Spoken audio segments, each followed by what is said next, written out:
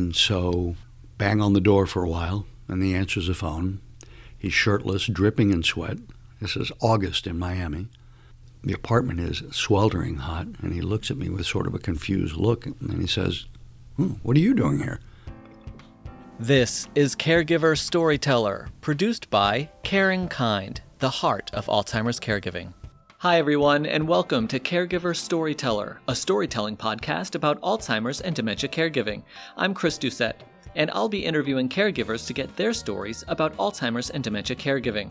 Occasionally, I'll also interview the authors, advocates, researchers, healthcare professionals, and people with Alzheimer's and dementia to hear their stories too. So, are you ready? Here we go. Sure. My name is Max Gomez. I live in Manhattan in New York City. And I guess my relationship is my father had Alzheimer's, and I was sort of indirectly, I guess, his caregiver, his guardian, and a variety of other things. Also, we called her my grandmother. She was technically, I guess, my great aunt, is what she was. Also had Alzheimer's. She was my father's aunt, but she was the one who really raised him because his mother died of tuberculosis when they were very, very young in Cuba, or when he was very young in Cuba. So it was his aunt who really raised him. She also lived in Miami, and she had Alzheimer's as well. Wow, did you know your grandmother, great aunt, personally? Was she absolutely.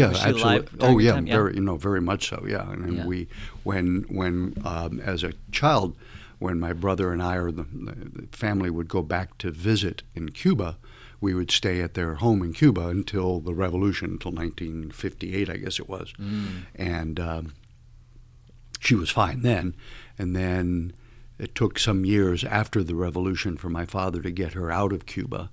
She ended up coming through a third country. And you know what? I should remember. I want to say Spain, but I can't swear to it. Mm-hmm. So Cuba to the U.S. by way of Spain. Right, and then she was fine. She was living, but then little by little, we could tell that Abuela was starting to lose it, and ended up in a small group home in Miami. Towards the end, and she lived to be early 90s, 92 or 3, I think.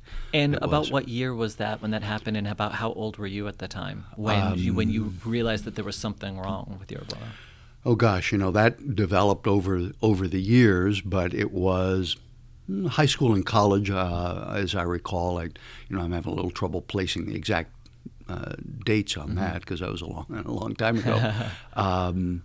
But probably high school, college, and when she passed away in her 90s, I was probably in graduate school by then. And at that time, was there a name for what she was experiencing? Did you and your father and your family say, go to the doctor and know this is Alzheimer's or this is dementia, or is it just an old-fashioned version of that? I'm trying to remember how we referred to it. I think eventually my father, who was a physician, referred to it as Alzheimer's. In Cuba and in Spanish, sometimes you didn't use the words. For example, one of my aunts had breast cancer and ended up dying of breast cancer. And I'm not sure that they ever told her she had cancer. The C word was, if you didn't use the word, it wasn't real. By actually uttering the word cancer, it made it real. And so I'm not sure that it was ever said, but between my father certainly used the term Alzheimer's, I think, at that point. Mm-hmm. Mm-hmm. And what kind of doctor was he? He was an OBGYN. Okay. In Miami. He went to medical school in Cuba, in the University of Havana, came to the States to do his internship. He was actually doing his internship in Fall River, Mass.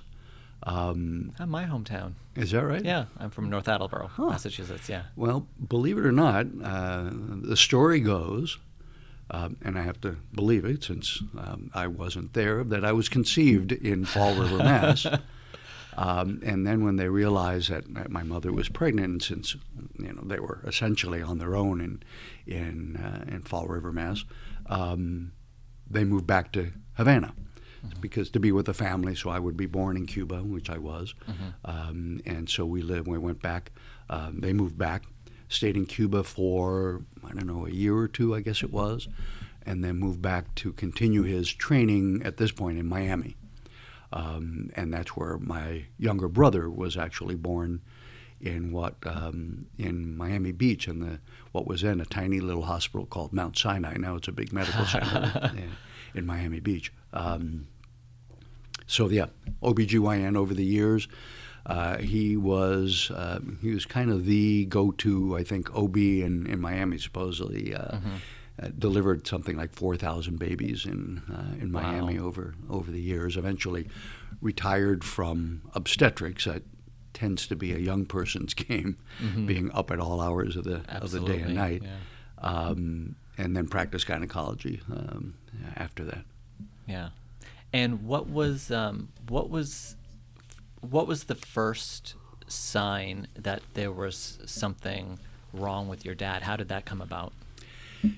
I suspect it's like many people who, family members, they can never put one, finger on any one thing necessarily. It was little things. And then, in retrospect, looking back, since I know now that, of course, that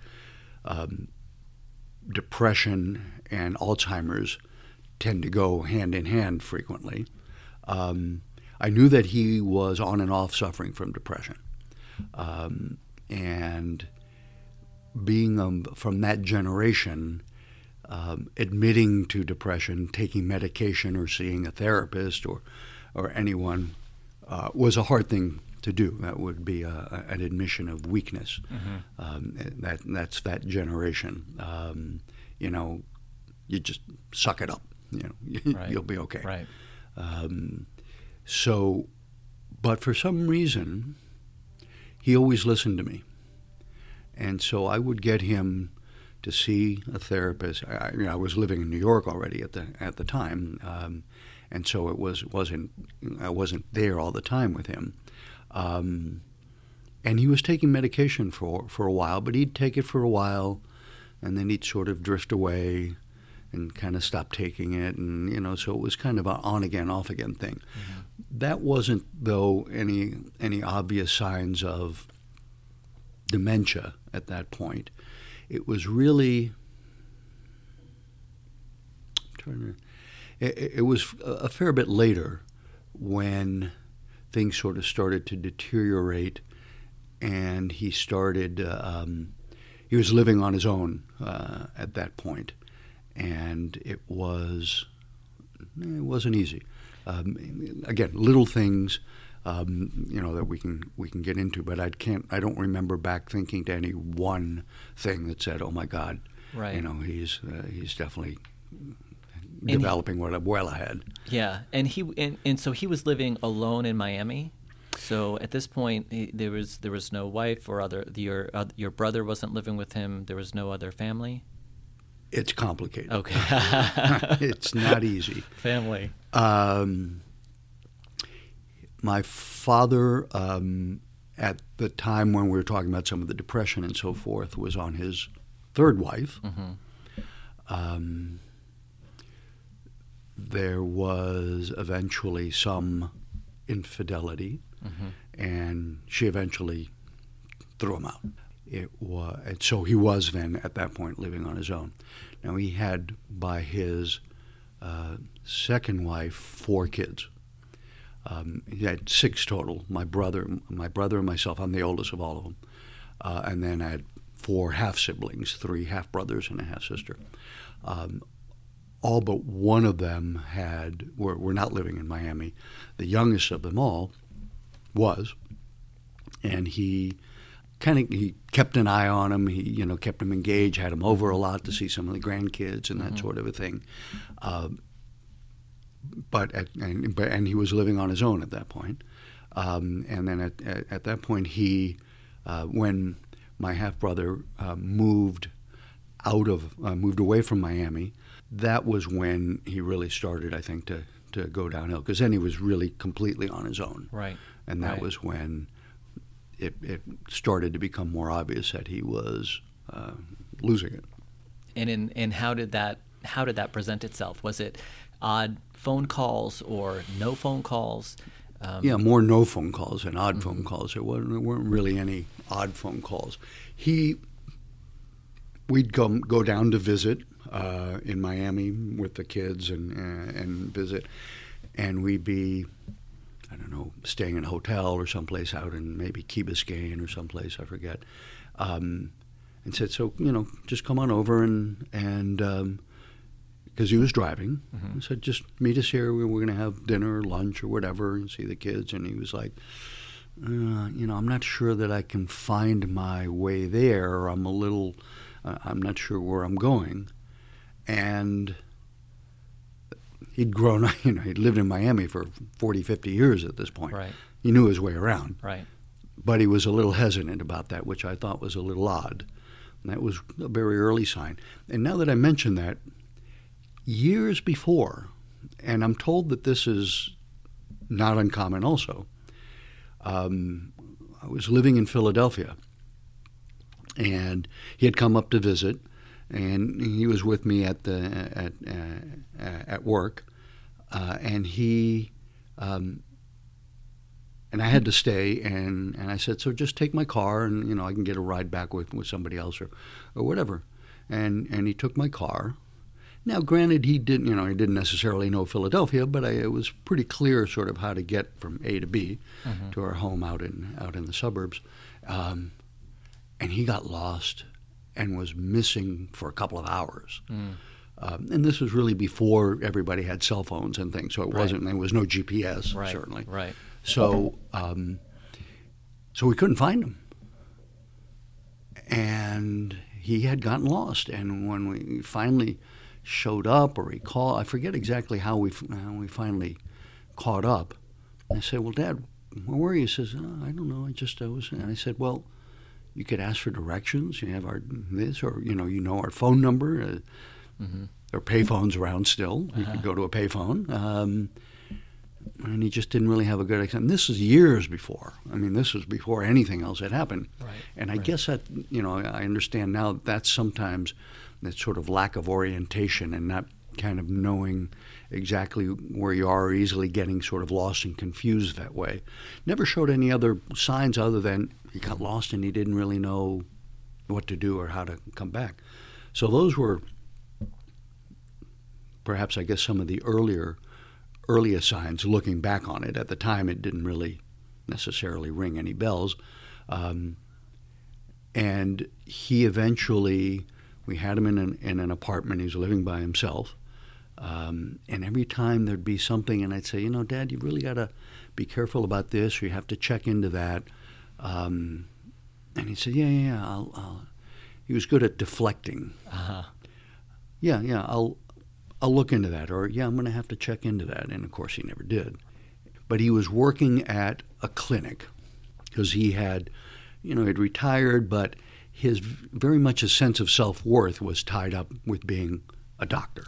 And that was a real blow to him when, he had to close his private practice, and he went to work, I guess, for what was then, they were called HMOs and then that sort of a thing, an insurance company. He was doing that, and eventually he stopped doing that, or they let him go or something. That was a real blow to his sort of sense of self-worth. And so he ended up, this group that ended up being really more of a Medicaid, Medicare, mill.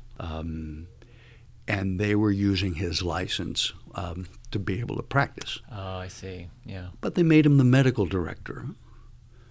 They gave him a title, gave him a white coat with it and an office, and so he was now he had his place back. Right? Had his place back. He he felt like he was where he belonged again.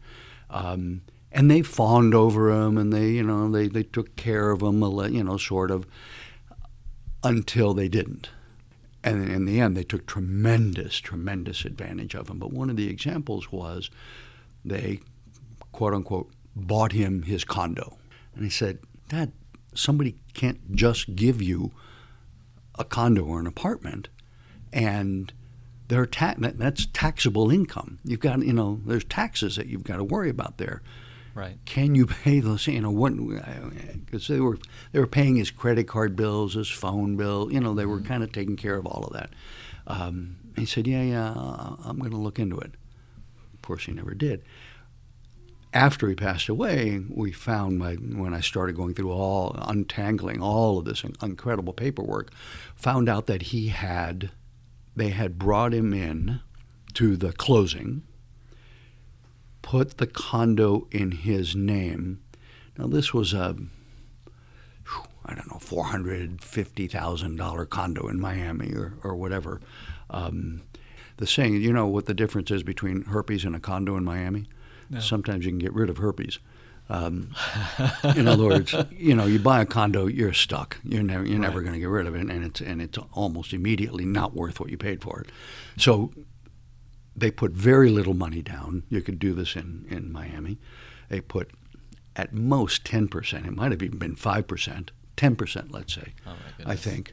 Put it in his name, and at the same closing took out a second mortgage in his name. Immediately. Immediately. Oh. So they weren't on the hook for anything, and he was on the hook for all of it, which he had no idea. He didn't realize he was putting papers in front of him, and he's signing papers. Right. So in the end, they took advantage of, tremendous advantage. There's much more to that story. But as I was saying, he was driving, and the good thing was the drive was maybe 1.5 miles, 2 miles, straight down one street. Mm-hmm. The end of that street, that's where the clinic was. So he didn't really get lost. But if you tried anything other than that, he would easily get lost. But he was okay. And in the end, what would happen was, and again, found this out after I got down there and tried to sort out what was going when he really kind of went into crisis, he would get up, drive to the clinic. Clinic had shut down. They had scattered like, roaches when you turn the lights on. Right.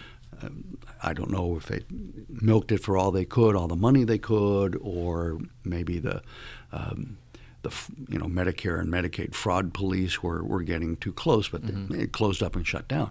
But he would drive there, park, go up, door would be locked, and he'd go, oh, must be Sunday or Saturday. They're closed, they're not open. You get back in the car and go back home. And he'd do it again the next day. Right. And he didn't realize that the place had shut down. Ultimately, they had run off, and not only did they leave him on the hook for his condo, they had taken, again, all of this I found out well after the fact. This part I found out after he'd passed away. Because he was technically, they had made him an officer of the company, of the corporation. Mm-hmm. They had taken out a couple of commercial loans to the tune of somewhere I think is around $200,000 to $250,000, and had him signed to be the personal guarantor of $250,000 in loans. And when I talked afterwards to friends who were attorneys, they said nobody personally guarantees a business loan. Right. If the bank is giving you a business loan, it's based on the business. Right. If it doesn't work, it didn't work. Right. So they came back after the fact. They said, "Oh, we tracked you down. You owe $250,000. You're the personal guarantor." I said, "Yeah, well, pound sand." Yeah. No. First of all, he's dead. Yeah. Second of all, there's no money. Third of all, suck it. Yeah. You guys screwed up. Yeah. You made a loan. You didn't do your due diligence to a bunch of crooks. Right. And anybody who would have looked and said, this guy, his only income is a few $1,000, a couple of $1,000 a month from the corporation, and the rest was stuff that they were giving him. You screwed up too bad. Right. What did anything happen with this fraud? Did anyone was anyone held accountable ever? I mean, this is a mystery. So this is you got me hooked. Well, it gets so complicated. I mean, this is, many caregivers learn this the hard way. The ones who don't know it yet really need to pay attention, is that bad financial decisions are often the canary in the coal mine. Right. And so if your loved one starts making bad decisions, impulsive decisions, bad investment kinds of things, that can often be an early warning sign. So this was only one of many things, because they would keep putting papers in front of them. There are subplots to this, but to answer your question, my father, this was one of the things that got it when I realized that everything it was time to step in, and I had to take care of him. And you were still living in New York at I this was time. in New York. Yeah. He's still in Miami. Well, two things happened. Let me back up a little bit. One of the things that happened was I get a call from the manager of the very large condominium complex that he was in. It was a high-rise, a couple of high-rise buildings. And this is a sign of what my father is. He had actually delivered her as a baby 30-something years earlier. He had actually delivered, so she knew him. Right. Kind of kept an eye on him, Right. and she called me. I get this phone call, and she says, your dad is several months behind in arrears on his condo fees. Mm-hmm. I said, well, that's weird, because the condo fees were being paid by this clinic, the people from the clinic. And she says, well, they haven't paid in a few months, and he's behind. And she said, and listen, quite frankly, I don't know that I trust those people. So she was looking out for him and Right. giving me the heads up. So that's when I started looking into things, and I went down there. I was going to go down there. And so I called him, and this was not uncommon. I'd call and he wouldn't answer, or he wouldn't pick up the phone or whatever. And now I'm calling him because I'm coming down to figure out what's going on. And 1 day, 2 days, 3 days, and he's not picking up the phone. Not his cell phone, not his home phone. I said, well, and there's nobody else in Miami. And so I'm thinking, well, the only thing I can do is I've just got to get on an airplane and fly down there. Right. So I fly down there, take a cab from the airport over to his apartment, not knowing if I'm going to find him dead or what. It's not, Right. nothing. Bang on the door for a while, and he answers the phone. He's shirtless, dripping in sweat. This is August in Miami. The apartment is sweltering hot, and he looks at me with sort of a confused look, and he says, what are you doing here? I said, well, if you'd answer the damn phone, I wouldn't have to, flown down here to find out whether you're alive or dead. And he goes, oh, yeah, there must be something wrong with my phone. I'm going to have to look into that. There was nothing wrong with his phone. Right.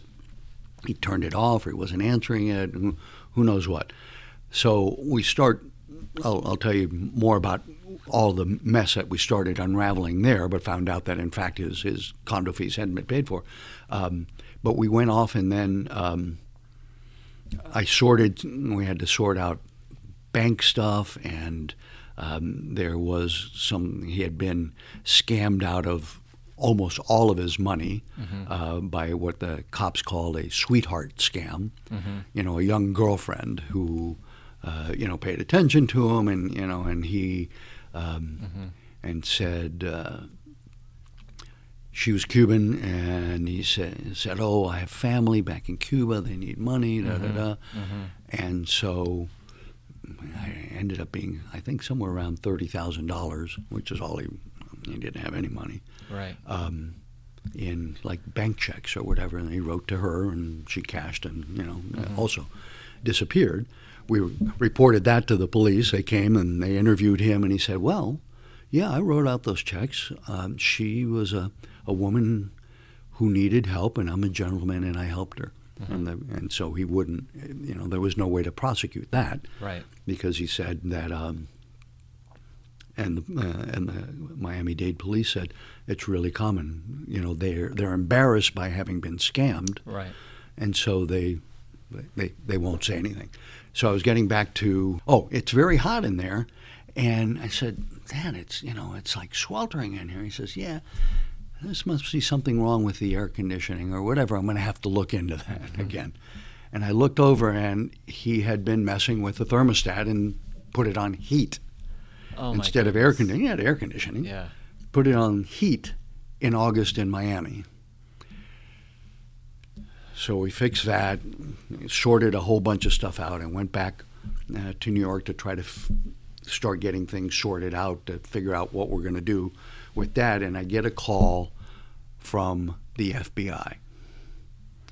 The FBI Special Agent Waterman calls me.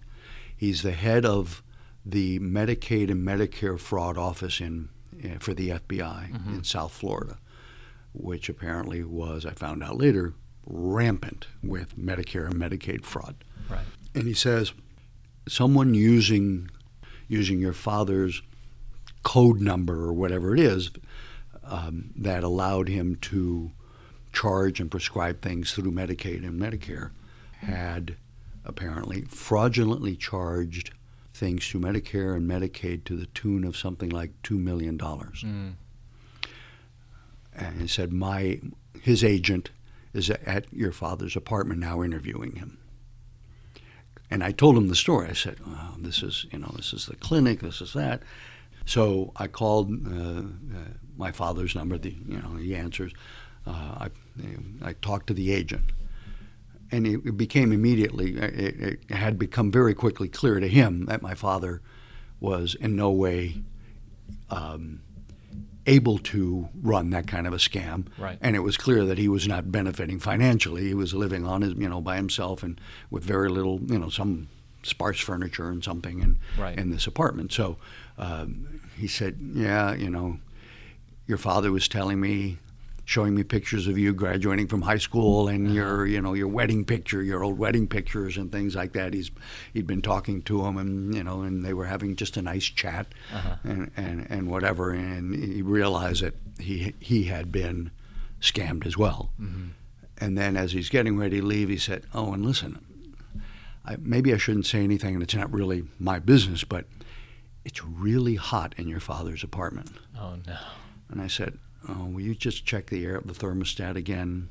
He's probably got it on heat," and he had it on heat. So it was very clear at that point that he was not able to live by himself. But there was a lot of stuff to sort out. We started out by getting a nice older woman who would come in 2-3 times a week to make sure the laundry was done, to make sure that he had some food that he was eating. That the sort heat of was off.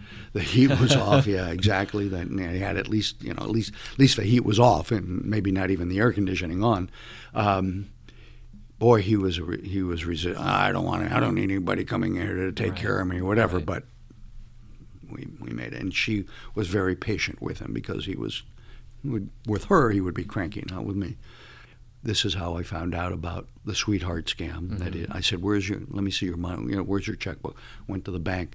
It had been cleaned out. Right. And he only shared this information with you just because you had a good relationship. He trusted you, right? Yeah. Because some people are very resistant to sharing anything with anyone. Yeah, no, he was, I think with all of his kids, he was pretty good, but he wouldn't necessarily listen to them. Right. And, he would listen to me. Again, not sure exactly why. Maybe because I was his namesake. I don't know. Yeah. At this point, you realize he can't live on his own. What is your emotional condition at this point? It hadn't become an emotional thing at that point yet. I was still in problem-solving mode. Right, because you're a doctor, right? Yeah, so you're about so this problem. is, I got to figure this out. How do we fix it or whatever? I hadn't really had that much of an opportunity to reflect. Some maybe, but I was in, what do I do to sort all this crap out? We had gone to the bank, and that was cleared out. He wasn't getting, he was behind in his condo fees. The mortgage payments on the condo, they weren't being made. I mean, right. This thing was a mess. And then I said to him, "Where's your Social Security money?" And he said, "I don't know. It was in direct deposit, and it's going in there." Well, this is the only lucky thing that happened to him this whole time, and the only good thing was we had set up direct deposit for Social Security years before into an account at this bank. And there was another bank. There was a bank there that had 7 day a week or something, hours or whatever. And so he would go to this bank, and it became kind of a social thing for him. He'd go and he'd schmooze with the people there, and he'd talk to them or whatever. And he opened an account there. That's where the money that he was scammed out of, that's where the clinic was putting what little money they were paying him, went into that account. He had completely forgotten about the other account, his Social Security. Account. So there was some money from Social Security that was in this other account that we didn't know anything about. Right. That's the only thing that was lucky, because he had enough money so that I could move him to New York, put him on private pay in an assisted living facility long enough so he could qualify for residency and Medicaid in New York. Otherwise, we'd have really been screwed. Right. So, but then going to Social Security, we had to go to Social Security to sort. I had to go to the bank so I could be a co-signer on these things and close one account and open it up as a different account so that I could control it and see the statements every month. Going to Social Security, that's a lovely experience. If you've never had it, you should try it sometime, or you should just go have a colonoscopy instead, because that's actually more fun. I went to try to sort out and explain it to whoever the agent was. I had to come back and bring him back and go through all of this, and it's always not clear to me how they allow people who are clearly non-compos mentis, not all there, to sign things and make some of the decisions on their own. Got all of that sorted out. Then the question was, how do I get him to sort of agree to leave Miami, where he's lived for half a century, and come to New York? And I'm still a little surprised that I was able to.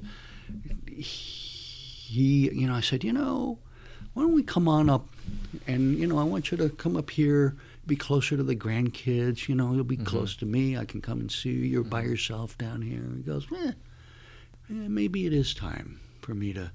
And he kind of sort of went along with it. I had gotten to know some people, and we went to the Lot Residence, an assisted living facility. Terrific, really wonderful people there.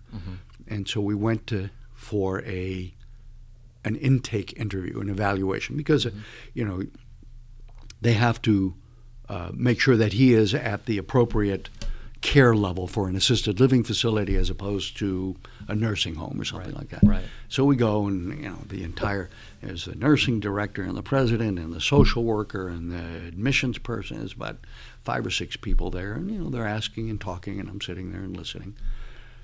And at some point, my father had this sort of a little odd sense of humor sometimes, and he says, maybe they asked him, is there anything else we need to know about you? And he says, well, yeah, there is one more thing that you should need to know about me. And he says, I have an addiction. And I'm thinking, oh shit, there it goes. He just screwed the pooch. He's not getting in here. Right. But I'm thinking, I kind of have an idea as to where he's going with this, because he had sort of used the same line on me once before. And I'm waiting for the other shoe to drop, because I can see the faces on their faces going, because it's not unusual for physicians to have become addicted to painkillers and so forth. Right. And that was not him at all. He said, yes, I'm addicted to chocolate milkshakes, was his line. And I could see their faces go, whew. But he'd used this line before. Yeah. And it's funny, he always did, but whenever I bring him a chocolate milkshake when he was living there, he'd take a little sip of it and then, and put it down, and he'd never have it again. But he claimed that he was addicted to chocolate milkshakes. So we got him, and, I brought him up, packed up a big suitcase. My other half-brothers had moved back, and they sold off and packed up all the other stuff and got rid of everything, but he didn't really have much.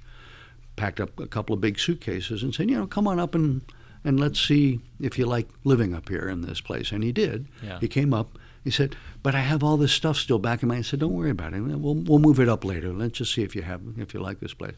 And of course, he never remembered that. Right. And moved him up. Then there were about 5 years when he lived, 5 or 6 years when he lived in New York, and in the end deteriorated physically. And it was after he passed away that I found out about all the other stuff that I hadn't yet found out about. I thought when I moved him up, we had some Social Security money. He was still getting some of that. Blah, blah, blah. Medicaid covered the stuff that Social Security didn't cover. He lived up there. He was okay. They were taking good care of him. He would sometimes get cranky with the aides at there, and I'd get a phone call saying your dad refuses to, he threw the aide out of his apartment or whatever, and I said, okay, I'll take care of it. And I'd come up and I would have to shave him sometimes. I would have to coax him to take a shower, to bathe, to change his clothes. He said, well, I changed my clothes this morning. I said, Dad, I can see the tuna fish you had for lunch 3 days ago. You haven't changed your clothes. Yeah. For some reason, bathing was something he didn't like. He didn't want to take a shower. I would shave him. I would, encourage him, push him into the shower to take a shower. And that was one of the oddest things for me was when I was growing up and as an adult, my father was meticulous about his personal hygiene, grooming. He was always, he was a fashion plate, but he was, a suit he always had. A white hanky in his pocket with cologne on it. He had pocket squares. He had beautiful ties, always dressed to nines. He would, even back then, have a manicure before metrosexual became a thing. He would have manicures, that sort of thing. But as he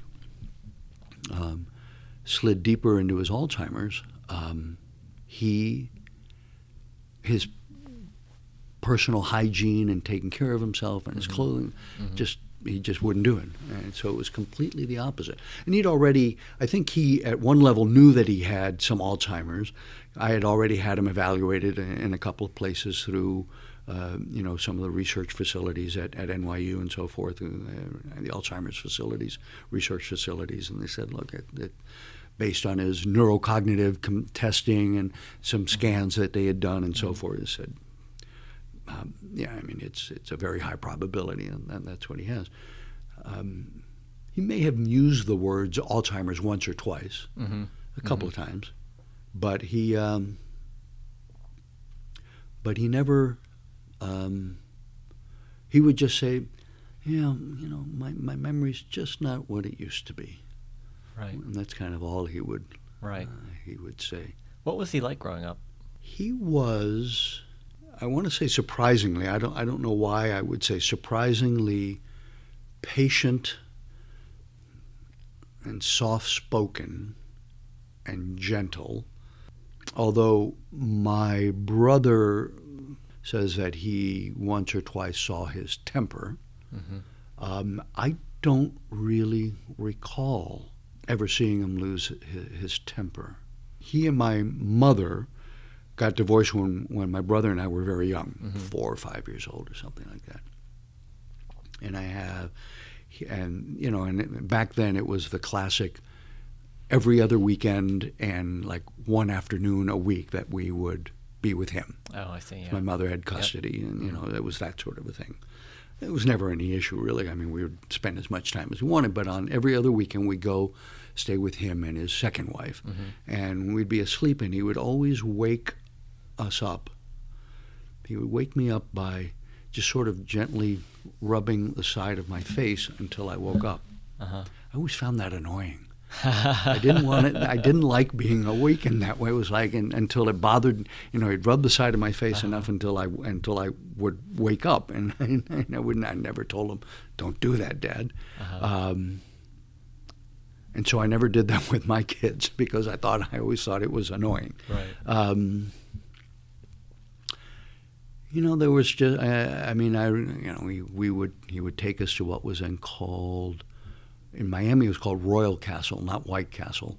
It was Royal Castle, but it was the same thing. Little sliders, burgers, and things like that. That was a big deal. We go and have a frosted mug of birch beer, and and sliders at the. They weren't called. We didn't call them sliders then. My brother and I would do that with him. He little by little would get a little bit harder to deal with. Again, not with me. I remember we would once in a while would take this assisted living facility is right across the street from the very north end of Central Park, and we'd take a couple of walks through the gardens and around a little lake up there. And there was one time it was a friend of a friend who came along. She was a professional photographer and took some really wonderful photographs of just the two of us just walking together and talking. We talked about his sense of humor. As one time he told me this joke many, many years ago, and I repeated it back to him. One time I said, "Dad, do you know what the definition of a gynecologist is?" He goes, "No, what?" I said, "It's a guy who goes around spreading old wives' tales." And he laughed like a little kid because he had no memory of having told me the joke at all.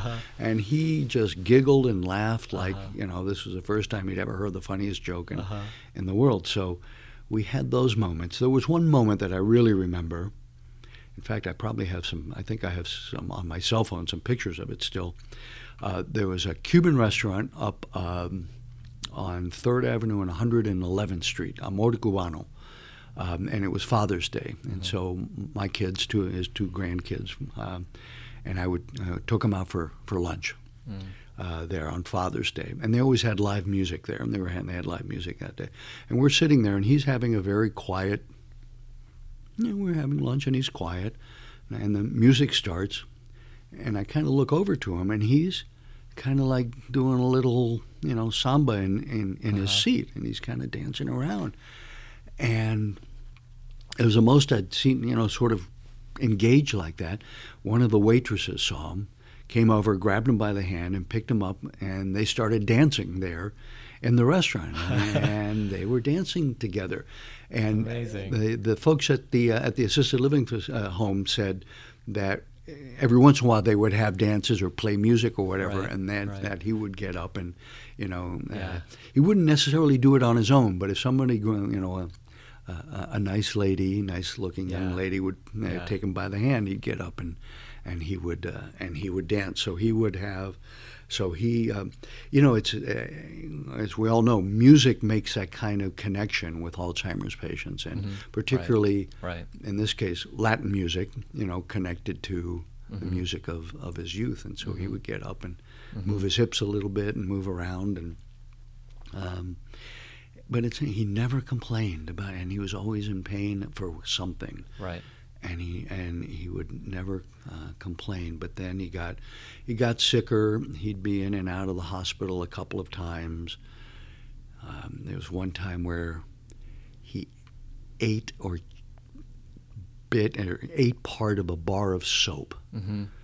And he had this massive allergic reaction. His face and his lips swelled up, and the caregiver, the folks at the aides thought it's because it looked like fruit. It had a fruity smell, and they called me and they said, your father's in the emergency room. He's there. Another time he had urinary retention from, I guess, a prostate problem or whatever. And the doctor at the home said, I don't think your abdomen feels big or whatever. I don't like this. I think we need to send you over to the hospital to get evaluated. You and I, if we had maybe 500 cc's of urine in our bladders, we'd be ready to burst. Right. That's a lot of urine. Right. They took him there and they scanned him with ultrasound or whatever. He had something like 2 or 2.5 liters of urine in his bladder. Goodness. And they catheterized him and drained him, and it was fine, although his bladder never completely recovered. They said, "Boy, you must feel much better." He said, well, I don't know, I didn't feel that bad before. And I think that's also part of the disease in Alzheimer's, is that their sensory processing is off. Mm-hmm. And so he was not feeling pain or whatever. But Right. ultimately, little by little, started forgetting more, got sicker. They would send him to rehab over at a nursing home. He'd do some, and he ended up in the nursing home. And then he spent about the last 6 months really physically deteriorating before he passed away. I was with him that night when he passed away. But he was never really he's not in a lot of pain. He wasn't in discomfort. He never became angry, as many Alzheimer's patients do. He's always sort of a gentle soul, and he stayed that way really, really to the end. And that, I guess that was a gift. If and when you meet someone who is a caregiver for someone with Alzheimer's, what's your first advice? Well, there are two things. One is the mechanics. The other is ask for help. It's okay to ask for help. Too many caregivers take it upon themselves as this is their cross to bear. This is my loved one, my husband, my wife, my father, and my mother. This is what I'm supposed to be doing, and they will take it upon themselves, almost to the exclusion of anybody or any other help, to do it themselves. This is what I owe them. No one can do it all themselves when it comes to Alzheimer's. It's just too overwhelming. And there is help. This is what Caring Kind is all about, obviously. There is help. There's respite. There are things that you can do. It's okay to ask for help. That doesn't make you a bad person. Doesn't mean you love your loved one any less, that you're not caring for them. So that's really important. The other thing that's really important is, and you try to do this before they get too far down the line, get all the legal affairs in order. That's just so important. The finances, powers of attorney, wills, all of these things, because, take it from me, because it happened to my mother for other reasons, not for Alzheimer's, and my father. If you don't have those ducks in a row, it is a nightmare after the fact to try to sort it all out. So to the extent that you can get it done and that they will cooperate with you ahead of time, get all of the legal, talk to an elder care attorney, and there's help for that.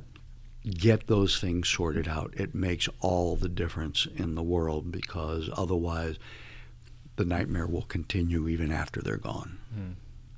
Dr. Max Gomez, thank you so much for coming in and sharing your story. It's my pleasure. I just hope that it'll help somebody else. Thank you so much for listening. If you'd like to share your story, go to caringkindnyc.org/podcast. Maybe we'll use your story on the show. We'd love to hear from you. Please subscribe to this podcast and leave some glowing feedback. We love positive reinforcement. I'm Chris Doucette, and you're listening to Caregiver Storyteller, produced by Caring Kind, the heart of Alzheimer's caregiving.